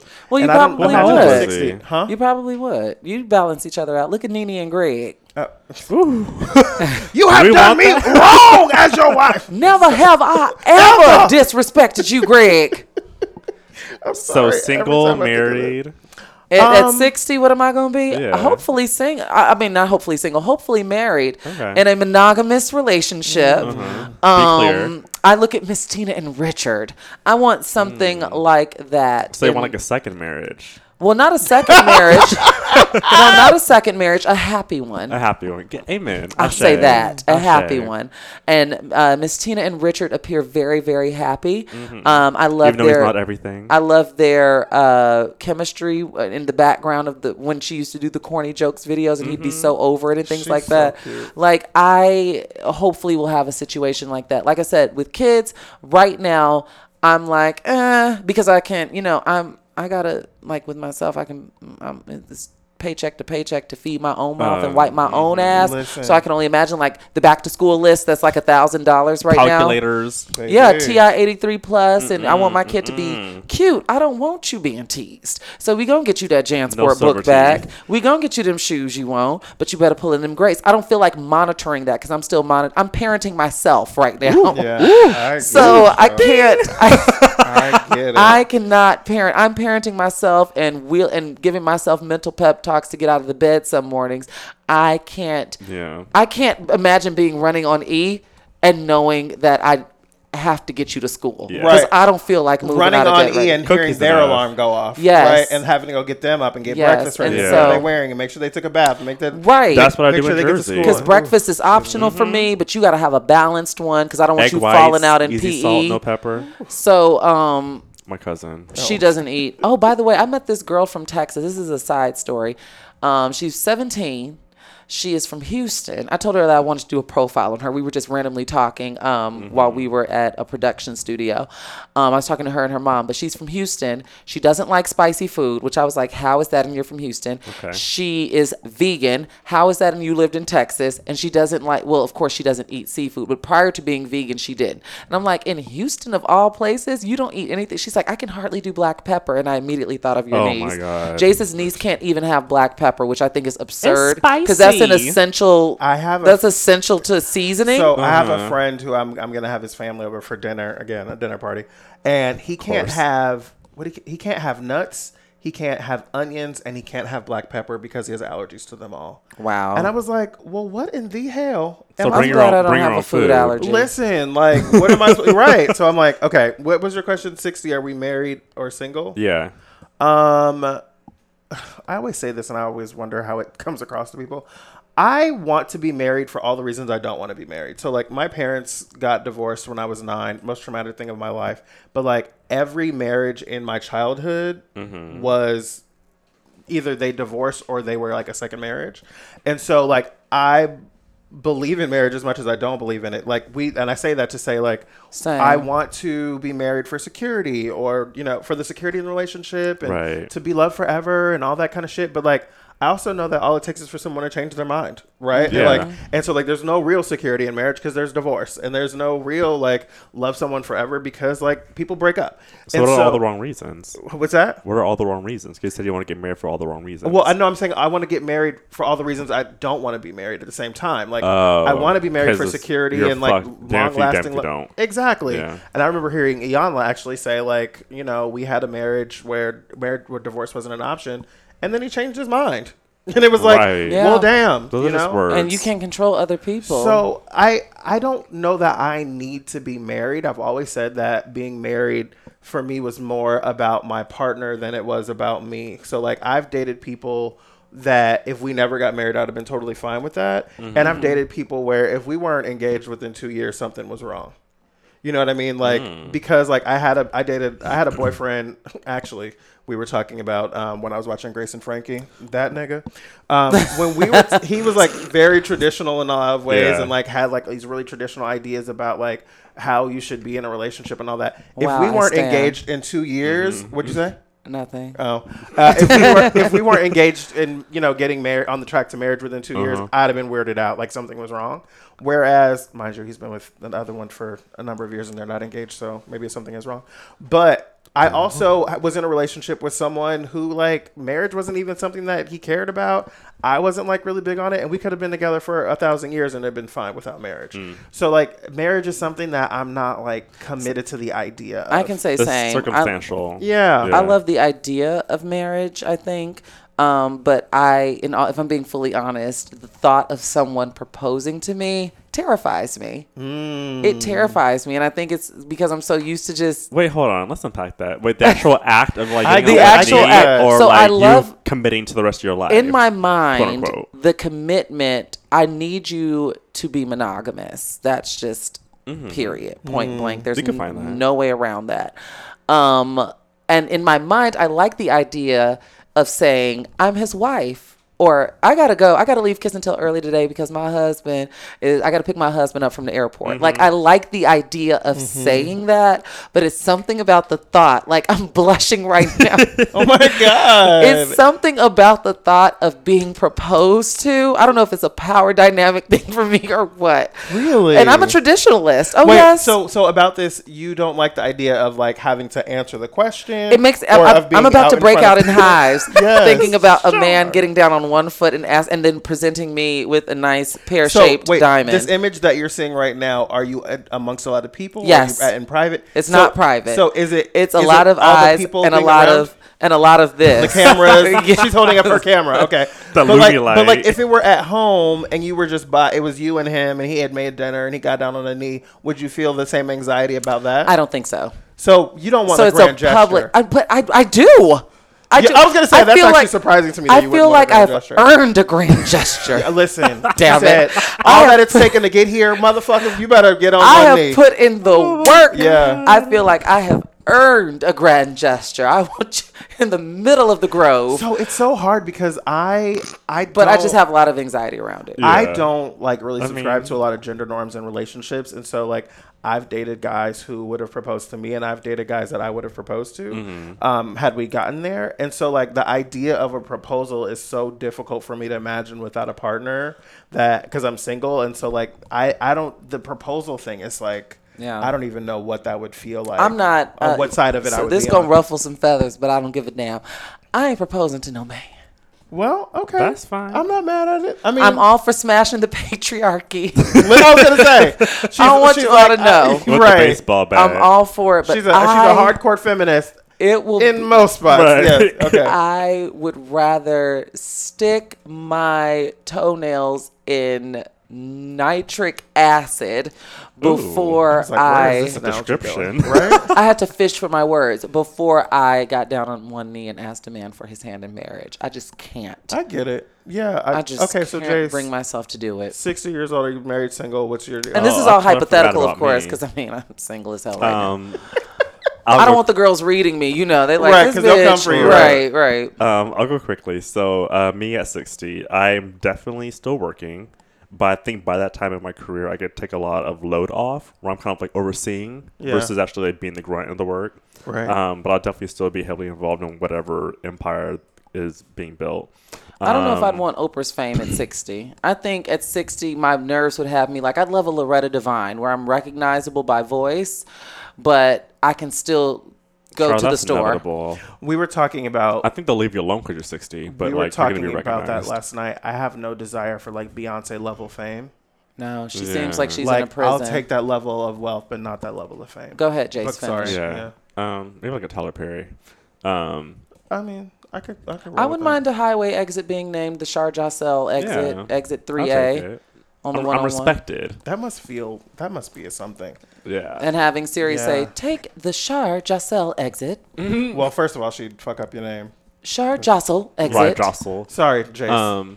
No, but I'm definitely in the south of France. I'm definitely with all my little, all of us together, still like doing a thing and hanging out in the south of France or Maldives or whatever. But actually, I work with a couple people, and they're just kind of having like in personal conversations, like that moment of like, okay, either the world is ending, like global warming, so like let's just make the most of life. I think they're, listen. yeah. I You guess do not get to pull a jagged edge on me. Listen. Talking about we ain't getting no younger. We might as well do it. Right. Boy, fuck you. But they're just like I could see them like processing like all right, I'm 60 plus years old now. Like, I don't have, like, half of my life is over. More than half at 60. Yeah. And so it's like they're kind of going into the space where, like, work is not that important, but it still is important. But they're kind of like, like, for example, they had an analogy of, like, the Three Little Pigs. And, like, okay, like, the pig made the house out of, straw, sticks, and brick. And they're like, yeah, like, you know, people spend a whole lot of time making a brick house. It's like, but sometimes the guy who made the house out of straw had a lot more time to do free stuff. Yeah. So it's kind of like what's in the middle. It's a give and take. Yeah. Well, I never thought about it like that. Well, I'm definitely thinking about, like, what is the Earth going to look like? Because I'm doing the math. I'm like, I guess 2045, I'll be 60. And so, because I'm 34 now, and I'm like, 2045, I expect the Earth to be shit. I mean, you know what I mean? Like, we're not going to have any kind of seasons anymore. Yeah. Like, all of Miami will be gone. Most of New York will probably be close to underwater. Like, LA, like, you know what I mean? Like, I'm thinking about climate change. I'm thinking about, like, so much different shit. Like, I don't know what to expect by 2045. Well, let's move on. Yeah. So, Jared. Oh, does this mean I have to say some shit? Yes. I just have a few questions for you before I ask you the main question. We're not doing 6 brown chicks today. I just have one question to ask you for when we get to that part. But so you were, like we mentioned at the top of the show, you were the smoking gun for the Melania Trump plagiarism. Yes. Debacle that happened at the Republican National Convention. So can you do us a favor and the listeners a favor of walking us through that night for you? Were you just sitting there watching it and you're like, wait a minute, this sounds familiar? Sure. Like how did that come to be? And the second part of my my question is, were you at all hesitant on hitting tweet or blowing that up? So the short version of that story is that day for me had been really difficult because I had been laid off a year and some change before, and like I had a job interview that day that I was like really looking forward to for weeks, and then like 3 minutes into the phone call I was like, oh fuck this job, I don't want this, you know what I mean? Like, so I was really disappointed. And I was like at the end of my rope that day, and so I said a prayer and I was like, Lord, look, if you want me to go be an accountant, I'll be an accountant. But like, you have to make something hit. I need you to say yes to something. Right. And I always say, like, for me, being an accountant would be the worst job. Not that that's a bad job, but it'd be the worst job for me. Yeah. And so I was like, I just need you to make something pop because like this TV journalism shit is just not landing apparently. And so I said that prayer. It was like 2:00, 8:00. It was 2:00 in the afternoon. Yes. Okay. And so around 8-ish, Melania Trump starts quoting Michelle Obama without attributing her and saying, you know, we want children in this nation and all nations. So how did you clock that? Did you know Michelle's speech by heart or something? So I was sitting in a Starbucks and I'm watching the MSNBC feed and I'm instant messaging with a boy that I liked and we're talking about Melania or whatever. And like, I wasn't even really paying attention to what she was saying, but I always describe it as having heard a song that you haven't heard in a long time. And like, she said, we want, the height of your achievements is the reach of your dreams. And I said out loud along with her, and your willingness to work for it. And like, and I was like, and like, it made me pause and I was like, oh my God. What? Like, Michelle Obama said that in, 2012. I thought it was in 2012, and then I did some research and realized it was 2008. And so she went back to the first run. Listen, right? So she like, went 8 years prior. I immediately like Google searched Michelle Obama's speech transcripts to be able to make sure that I wasn't like fucking around in my mind. I wasn't wrong. Because you got to be careful when you drop something of that magnitude on Twitter. Absolutely. Because that could have ended you if you were wrong. Exactly. If it had blown up. You wouldn't have been able to live that down. So I immediately like started looking at the script, and I don't remember where I was in the tweets, but I was like, pretty sure Michelle Obama said that in 2008. Am I right? Or 2012. And then like I researched it because it kept bugging me. Like, no, like Michelle Obama said that. And so then I looked at 2012, and I'm really good for like using the find feature on a website to be able to find a word. Right. I looked for the word willingness because I was like, that's not a word that you would use a bunch of times in a speech. Yeah, just casually. Exactly. Yeah. And I couldn't find it. So then I looked in 2008 and I saw willingness and I was like, thank you. I knew this was that shit. And so like I highlighted that sentence and I tweeted out the screenshot of it. And then someone posted the video on YouTube and was like, someone had like shot their TV screen with their iPhone of Melania's speech. And so I was like, I know that I'm right. So like YouTube has the feature where you can share a video from a certain time code. And so I was trying to like get to the moment where she said that part, but I clicked a few seconds too early and I realized, oh, there's a few more words here. And I backed it up another few seconds and there's a few more words. And then I realized like, this is a paragraph. 60% of her speech is from Michelle LaVon Robinson Obama. It was like 55 out of 60 words or something like that. It was like a crazy amount of becoming. Numbers. Well, what a book. So like she get the audiobook if you haven't, guys. I always joke that she switched outside of Chicago and put Slovenia, but like I immediately was like, oh my God, this is like a whole paragraph. So I highlighted that and I screenshotted it and put the YouTube link and sent it out. And then I was like messaging with my friend again, and like I was watching the retweets on it. Well, he's a friend. And the like, retweets look like the Matrix. Well, like at the time I had 1,700 followers, and like if something got shared a dozen times, I was hot shit that day. You know what I mean? Yeah. And so it was retweeted like 10 times, and then 20 times, and then 30 and 40 and 50, and I got to 100, and I was like, whoa, what is happening? By the time it got to 600 retweets, I was like, I need to leave the Starbucks. Yeah. Like, something's happening. And I leave the Starbucks. I call my agent because we had just had a conversation earlier that day about that shitty interview. And I was like, something's happening with my tweet. And like my hands were shaking like violently. Like I couldn't explain what was happening.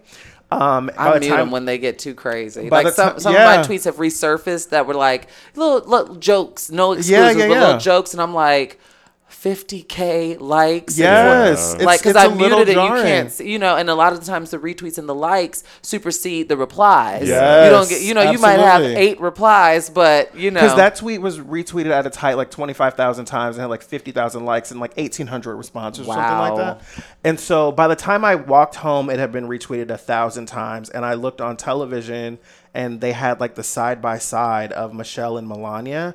And that was the moment when it occurred to me, like, this is a real thing. I didn't just make this up in my mind. And I saw right at the same time, I saw that split screen, but I also saw that we've all seen that split screen of the two of them. Yeah, absolutely. But I also saw Lawrence O'Donnell on MSNBC. Someone had tweeted him and was like, are you going to talk about this boy's tweet?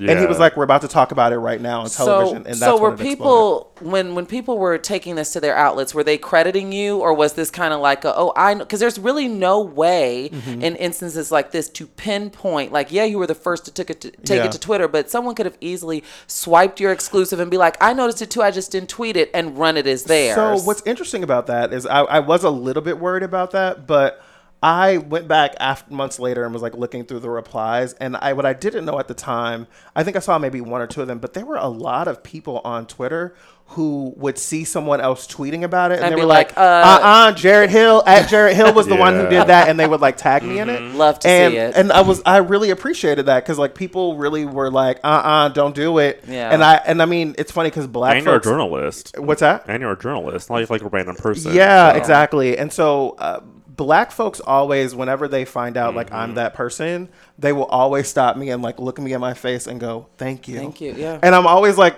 taken aback by it because it's surprising to me. But like a lot of those folks on Twitter were black folks that were like, that was Jared Hill.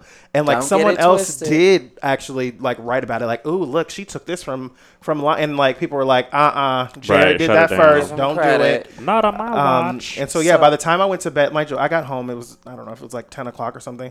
Between the time I got home and the time I got in bed at like 1 o'clock, I did 6 interviews between NBC, BBC Radio, CBS. Like, my palms would have been sweating. Those outlets, like, you don't want to misspeak, Well, and like, luckily, the friend that I lived with at the time works in publicity at a major network, and like, it was definitely like serendipitous. The stars aligned for you, absolutely. And what was funny is like he was going out of town the next day, and so like he was up late, and he was like, respond to that email, because my inbox started blowing up. Oh my God! And one of the emails that came in right before I went to bed was from Sam here at KTLA, he does their entertainment reporting, and he emailed me. In the email, I'll never forget it. He emailed me. It was a booking email, like, "Hey, would love to have you on the show in the morning. I'm actually going to bed in the morning for KTLA Morning News." interviews. And he was like, I'd love to have you on the show in the morning. I'm going to bed right now, but respond to this email if you can make it. If you can, great. Here's the information. And I was like, okay. So I responded to the email. I was like, I guess tomorrow I'm going to go do KTLA. That'll be fun. And then I'll come home and, get on with my boring life. I went to that interview. On the way to that interview, like my second interview emailed me. It was Access Hollywood Live. And then it was CNN. And then it was like I did 13 interviews on television and radio that day. So what was the most nerve-wracking one? Or did you become numb to it after a while? Well, I always say that, like, I don't know what I reference God as God, the all, the universe. Like, I felt like I had been omniscient. Yes, I felt like I had been so prepared by all of the things that I had done before for that moment. So, like, I was a television reporter, so I'm comfortable talking on TV. Right. I had been a booking producer before, so I know what it's like to be trying to book someone. Oh God, I did that my second internship. Yes. Oh, it was the worst. And like, I know how shitty that job is, right? And so I'm like, I'm responding to people in kind. I've been a guest and I've been a host, so I knew how to like get on television, and I could ask them, how much time do we have here? Okay, so now I know how much time is in this segment, Doug. Exactly. I can exactly right. And so by the 13th interview, like I was like ready to crash, but like I was still having fun. And I imagine that a lot of the questions were kind of press junkety in that they were the same question. And you were able to custom tailor. And I remember when things started to change. I was on CNN with Brooke Baldwin, and she asked me, she said, "Oh, we heard that people on Twitter were saying that you were an operative paid by the Clintons. Is that true?" Oh my God! And I remember seeing like one of those George Soros people that the right wing lose their mind about. Like Hillary Clinton was slipping me money under the table, and I remember seeing like even one if tweet you about that. Melania did what Melania did. Well, and I say that now. I'm like, if I were Bill Clinton, the shit was still stolen. You know what I mean? Like, what the fuck difference does it make? It don't matter if Joan Rivers paid. Melissa Rivers paid me. Whoever it was, like, it annoyed me because I remember that was when I remember thinking like, all someone has to do to create a narrative is say something. Yeah. Right? If people see it on the internet, then they will believe that it's true. All it takes is a snowflake to cause an avalanche. Yeah, and like realistically, like there are still people who believe that I'm some kind of Clinton operative and that I must have been the person who switched the speeches or some shit. Were you fearful ever of your safety at any point? Because I know when people are publicized, especially in the way that politics are today, especially with blowing something up. That was embarrassing, Jared. Like, blowing something up like that. Like, the first time were you discussed on The View at all? Do you know? Yeah. The first time. They should have had you on. But go ahead. The first time that I felt fear, I don't know how well you guys know Paul Manafort, but I always say Paul Manafort looks like what the devil probably looks like.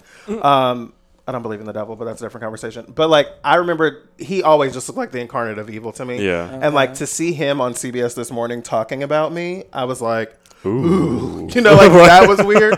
Kind of like Mufasa. Ooh. Like, you know, like you feel the chill go down your back. So that kind of creeped me out a little bit. And then I would get like emails from people or DMs from people where they would like say hateful shit. And like even to this day, like I still. That was going to be my other, like your mentions were in shambles. Yeah, but I imagine. But the weird thing is, so this happened on a Monday night. Tuesday I did all those interviews, and Wednesday I woke up and like none of my communications worked. So like my iPhone didn't work, my computer didn't work. That's Paul Manafort.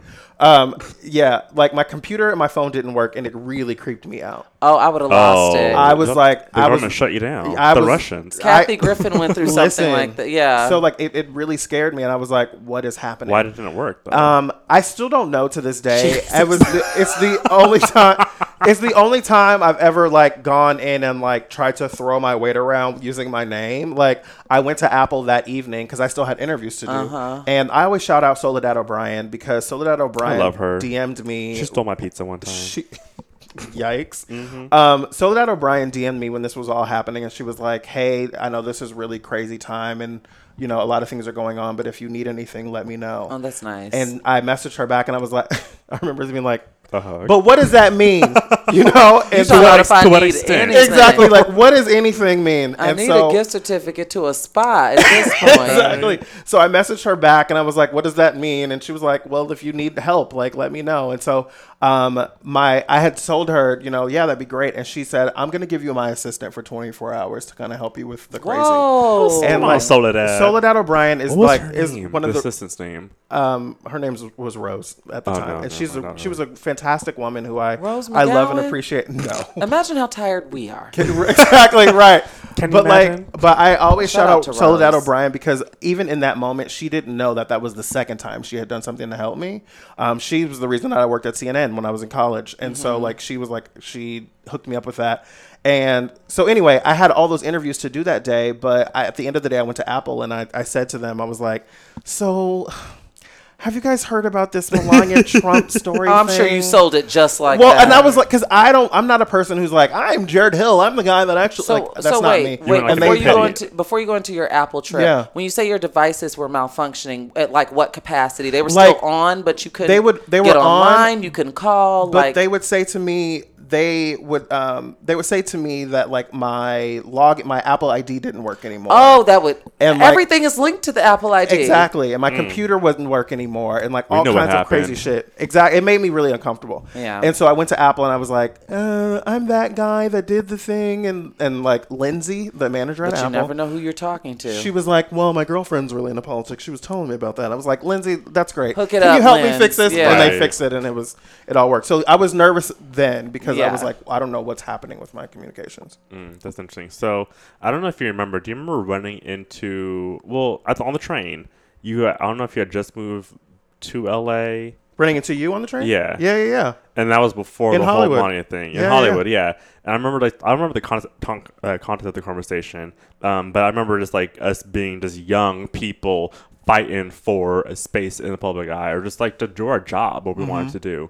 So how has this one incident since then changed your entire perspective or your career? It's interesting because everyone kept saying like, oh my God, he's not going to be, because every headline about me said out of work journalist, unemployed journalist. And I was like, Breitbart tried you. listen, well, like there the were so Daily many. Beast tried you. Listen, the New York Times, like, you know what I mean? Because, and I remember thinking like, I remember thinking like, I don't even remember telling y'all that I didn't have a job, but I had said that I had been laid off last year. Yeah. And that's And how they the found story that came. tweet? Oh. Well, no, they said that when they interviewed me. I said like, oh, I got laid off and da-da-da. And So- people look for any little hole in your... Exactly. So they were like, out of work journalist, breaks the story. Reemerges. And every narrative around me was that, oh my God, they must be beating down his door to give him a job. And I would joke like, well, I'm looking in the peephole and I don't see nobody.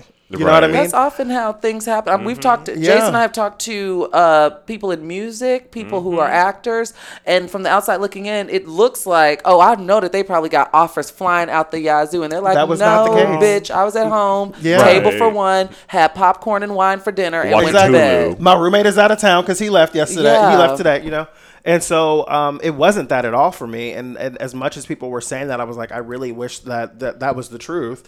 But what did end up happening were there were like some small opportunities that came along. The Hollywood Reporter, offered to work with me on a show about politics for the rest of the election. Yeah. And then shout out to Amber Payne at NBC BLK at the time. She's at BET.com now. She was like, if you want to write with us at NBC BLK, let me know. I'd love to have you write for us. And I was like, okay. And that ended up turning into the podcast that I hosted at the time, coming to NBC News and being a thing there for a year. And so like small things happened and like Right. started to grow. So it was like a gradual Yeah. growth versus like immediate. People thought that it was Absolutely. just like boom, boom, boom, Absolutely. slow down, and then gradual growth. Absolutely. So- It was like a lot of freelance gigs came because people started following me on Twitter That's and they nice. would see that I had something to say. So. Yeah, I've recently tried to, because my tweets can be very on brand for me as far as like my comedy, my emotions, but with news mixed in, and now I'm trying to intentionally be more Right. about the news. So what is the most challenging? I don't know if you want to share this story on the show, and I'm not specifically asking you to, but I feel Go like ahead. I know how you're going to answer this. What's the most challenging thing that you faced in your career field? I think the most difficult thing for me has been being a freelancer. And most of the people that I know that are That's freelancers. not the story I was talking about, but go ahead. Oh wait, what were you thinking about? Florida. Everything that happened when you lived in Florida, correct? Yes. And you worked for ABC Action News. and how did that end? And that fallout? And Oh things yes, okay. So that was but freelancing. Well, but freelancing, actually, yeah. Well, no, the but answer. freelancing was part of that. So like, I worked at ABC Action News, your ABC station in Tampa Bay, and I got laid off, and like it was difficult because I had moved there for that job, and I didn't know anyone there. And 8 months into the job, they laid us all off. They laid off my position across the country. Of course they did. And right. And what year was this? This was in 2015. Okay. So like almost a year and a half before Melania happened in July of 16. And so I remember going through that and like losing that job, and they offered me 4 weeks of severance, and I was like, but I still have 4 months of rent like on this lease. Yeah. And Do the so math. that was really, really difficult. But it also like it opened up some other things for me because I had just finished decorating my apartment. I have an interior design business on the side, and like I put my place on Airbnb, and they would come take pictures of your place. I put those photos on Facebook, and someone was like, oh, you should come decorate my house. I was like, would you give me money for that? And they were like, yeah. That started the business. But like the most difficult thing for me has been being a freelancer. I don't know if that's the story you were talking about specifically. But Yeah, like, go ahead. I'm going to let you dry the boat. but being a freelancer, most of the people that I know that are freelancers in journalism did not like set out to be freelancers in journalism, right? I know I did. It came from being either laid off or, someone asking you to work on something and things went well and then they didn't or something like that. And so being a freelancer has been difficult because I feel like... Or you're too qualified. you're overqualified, or you're not qualified the right way, or your resume is too diverse and not specific right enough. people. And that, and like, I think every freelancer that I know can relate to like the struggle of, I did this work, I turned it in on time, and where's my money? Right. And like...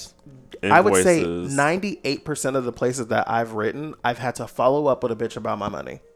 Like 98%. I can think of one outlet. Wow. One outlet that I did not have to say like, but where is my money though? And that's so common though. Like That's the hardest part. I've seen That's what I people say. say like I I'm say owed $10,000 in invoices. I'm not a freelancer. I'm a professional invoice chaser. I mean, yeah. That's a That's separate been my job. life. Circling back And what's revisiting this. just and following up on this. I love going in person. Oh, yes. I just bump all of that email communication and phone call. Hey, Mark, how's it going? So good to see you. So listen, that kind of shit, 3 like months that ago. gets old, And so, and the difficult part of it is also that my parents have jobs that they've been in for decades. Yeah. And like they have no perspective on like Yeah, what or, this like, life is concept, like. yeah. Same. Both And of one my of- parents are educators, and Yeah. this is very new. My dad worked at the power company since the year before I was born, and he just retired. And so my like God. he doesn't know what it's like to have to like send an invoice and wait 45 days to get paid and then follow up on day 46 Right. and they're telling you they don't know when they're paying you. You know what I mean? Like our parents, if their direct deposit doesn't go through on Thursday evening, they're at HR on Friday morning. Right. You know what I'm saying? Those aren't so HR. I think that's That's the you. most exactly right. Like, so I think that's the most difficult thing for me career wise has been being a freelancer. And there's no rhyme or reason because people will get. I think I might have talked about this on the show, but I have friends that are dancers, and it appears to be even worse with them when it comes to hunting down their money because they Really? get way more frequent threats of blacklisting. Like I did the show with you for Ellen, for example. Where is my? Y'all told me and it's like you ask again, you're out of it. Oh, Type God. thing, yeah. Yeah. People, it's and just, and also like that proximity to like famous people, like they'll see you in a photo with X person that was on a panel or whatever, yeah. or that you interviewed them or whatever, and I think that gives them this idea that you're living this rich high life sometimes. Yeah. And people at home, I like think, I do my own hair and makeup, people. Exactly. You know what I mean? I just Like- know what I'm doing. Yeah. But there is my glam squad is my right hand and my left hand. Listen, and they beat this mug and they get this hair Yes. done. Right. And like Yes. I think there's this idea of, oh, you live in LA, oh, you work in this Yeah. business, that you must be living X kind of life. And like some of the things that you assume are true and a lot of the things that you assume are not. I'm the famous family member, so I get it. Exactly. But guess exactly. what? The rest still do. It's through visibility. So the Yeah. more visible you are to people, the more people associate fame with money. Coin. People associate that's- the blue check with money. That is true. Like And I've been that's verified on not- Twitter for 3 years now or something like that. Like that hasn't really gotten me anything other than like social media clout. Yeah. And I have not ever paid my rent with social media clout. And that's not the case. Just because Monopoly I'm money. visible doesn't mean that I'm coined. You know what I'm Yeah. saying? Like you may Yeah. see me. I totally feel you on that. Well, Jared, we want to thank you Yes. for joining us. Of course. thanks for having Yeah. me. I'm really proud of you. Before we Thank get you. out of here, we're going to do the KAT kudos, and then we're going to get out of here. do So it. It's been a good show. hang in there, guys. All right, time for the Kiss and Tell kudos. All right, so for the KAT kudos, it goes to one of my favorite new artist that just hit the scene. I was introduced to her through actually the Friend Zone podcast. I believe that they interviewed her a few years back. But it wasn't until I saw her live this year, I'm ashamed to say it was not until I saw her live that I was like, oh, gotta go purchase and support.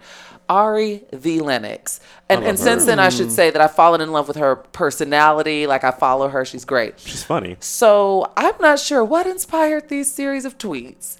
But Ari, my KAT kudos goes out to you this week, sis, because she laid into her into people who were homophobic and transphobic in an epic Twitter thread that started, I think the first tweet was, I can't stand people who are homophobic and transphobic. Go off. A direct quote says, please, if you don't support the LGBTQ community, you don't support me. You don't support my family and the people I love. So all you delusional, fake religious, self-righteous weirdos, unfollow and unsubscribe. Go in. Like, simply, fuck you. To be gay is beautiful. It is natural. One doesn't have to experience trauma to be gay. Yes, I believe people are born that way. And that's just like a little tap into it. She went all the way the fuck off. Oh, she went in. Do you have the one that's up where she's about the agenda? Like, we've been living in the straight agenda for X amount of years. No, I mean, it was literally a series. She went off. She said something like, we've been living in the straight agenda for so many years, and you got a couple years of something different. I think this might be it. I have family members that didn't show up to my own sister's wedding because she married a woman. You can't support your own flesh and blood because of years of unhealthy conditioning from religion and media. People really live their short lives in a mental prison. So she was not playing. People be so trapped in this mental prison and don't even see they're living a lie, following rules that are made up by man. People were born gay from the beginning of time and will continue to be gay long after we're gone. So that's just a little taste. We dipped the KAT toe in the pond for Ari's tweets. They're up for you. BuzzFeed has, I'm sure, grabbed the tweets. I'm sure there's an article somewhere now. Right. Created a thread. And I really love when people, I think it's Travell who coined, he was on Kiss and Tell last year, and Travell was the first person to say, don't be an ally, be an accomplice. And Ari shook the damn table. Listen, because so yes, and watch her latest music video, BMO. It stands for Break Me Off. Watch that for Clear Skin. Break me off. And check out yes, and check out her latest album, which is Shea Butter Baby. She's a phenomenal talent. Her music, her music and her vibe reminds me a bit of Erykah Badu, but more at a faster pace. Okay. Not everything's like, a lofty, I feel whack for not knowing let any me of this. Spark the weed ballad. You don't know her? I don't. When you go home today, pull up. I think that you would enjoy Ari Lennox. I'm realizing I saw someone shared a meme of like all of like the R&B folks right now in a yearbook photo, and she was on that, and I was like, oh, I don't know that name. Yeah. Get into her. Okay. Get into her. I didn't start getting into her. So I actually watched an interview, and I was like, oh, she's funny as fuck. And then I started listening to her music. Funny. Yeah. And like I said, I saw her live, and that's what sold me, because I was like, wow, the vocal is there. Okay. Ashe. Well, thank you, Ari, for being an accomplice. Well, yes. We've been in here for, again, what seems like another 2-hour show. Oh, my gosh. You Channel Q people are so talkative. We had Ryan last week. So, that's because we have long shows, girl. Yeah, but you also have music breaks. We do. Yeah. We do. Yeah. Run our mouth for 2 hours. So yes, Jared, again, thank you for joining us for this week's KAT. It's Beyonce week. The View's back. It's serendipitous for people like us. It's that great couple of weeks where all the new Oprah made an announcement. Start coming back this couple of 3 weeks right now. And Apple's coming out on September 10th. Yeah. The big Apple event. This is the best time of the year. Like September is the most wonderful time of the year. Well, Jarrett, happening. before we get out of here, tell everyone where they can find you on social media. Yes, you can find me everywhere at Jarrett Hill. My name is JARRETT. So at Jarrett Hill on Twitter. Because there is a Jared Hill. Yes, actually no. Who's also a journalist. He went across. He was across the street at Morehouse when I was at Clark Atlanta. We see each other every year. Whoa. We see each other every year at NABJ, and we always joke about having the same Jared and Jarrett. Because I think he also got bombarded when Melania happened. Poor thing. Yeah, Thank God I'm Sharjah Self. Like Rachel Ray and Rachel Roy. But yeah, Jared Hill. Shout out to the happy birthday, Beyonce. Exactly, yes. Shout out to the high. Jared Hill with a D. He's a great guy. He's very fun and cool and handsome. He's an anchor and I can't remember what Willa Coochie. No, he's an anchor. He's a great anchor in another Sounds city. warm. All right, it is. Well, But I'm Jarrett, 2 R's, 2 T's. All right, and you can find Jace everywhere at Jace Barron, and you can find me everywhere at Char Says So. Until next week, I love us for real. Bye, y'all.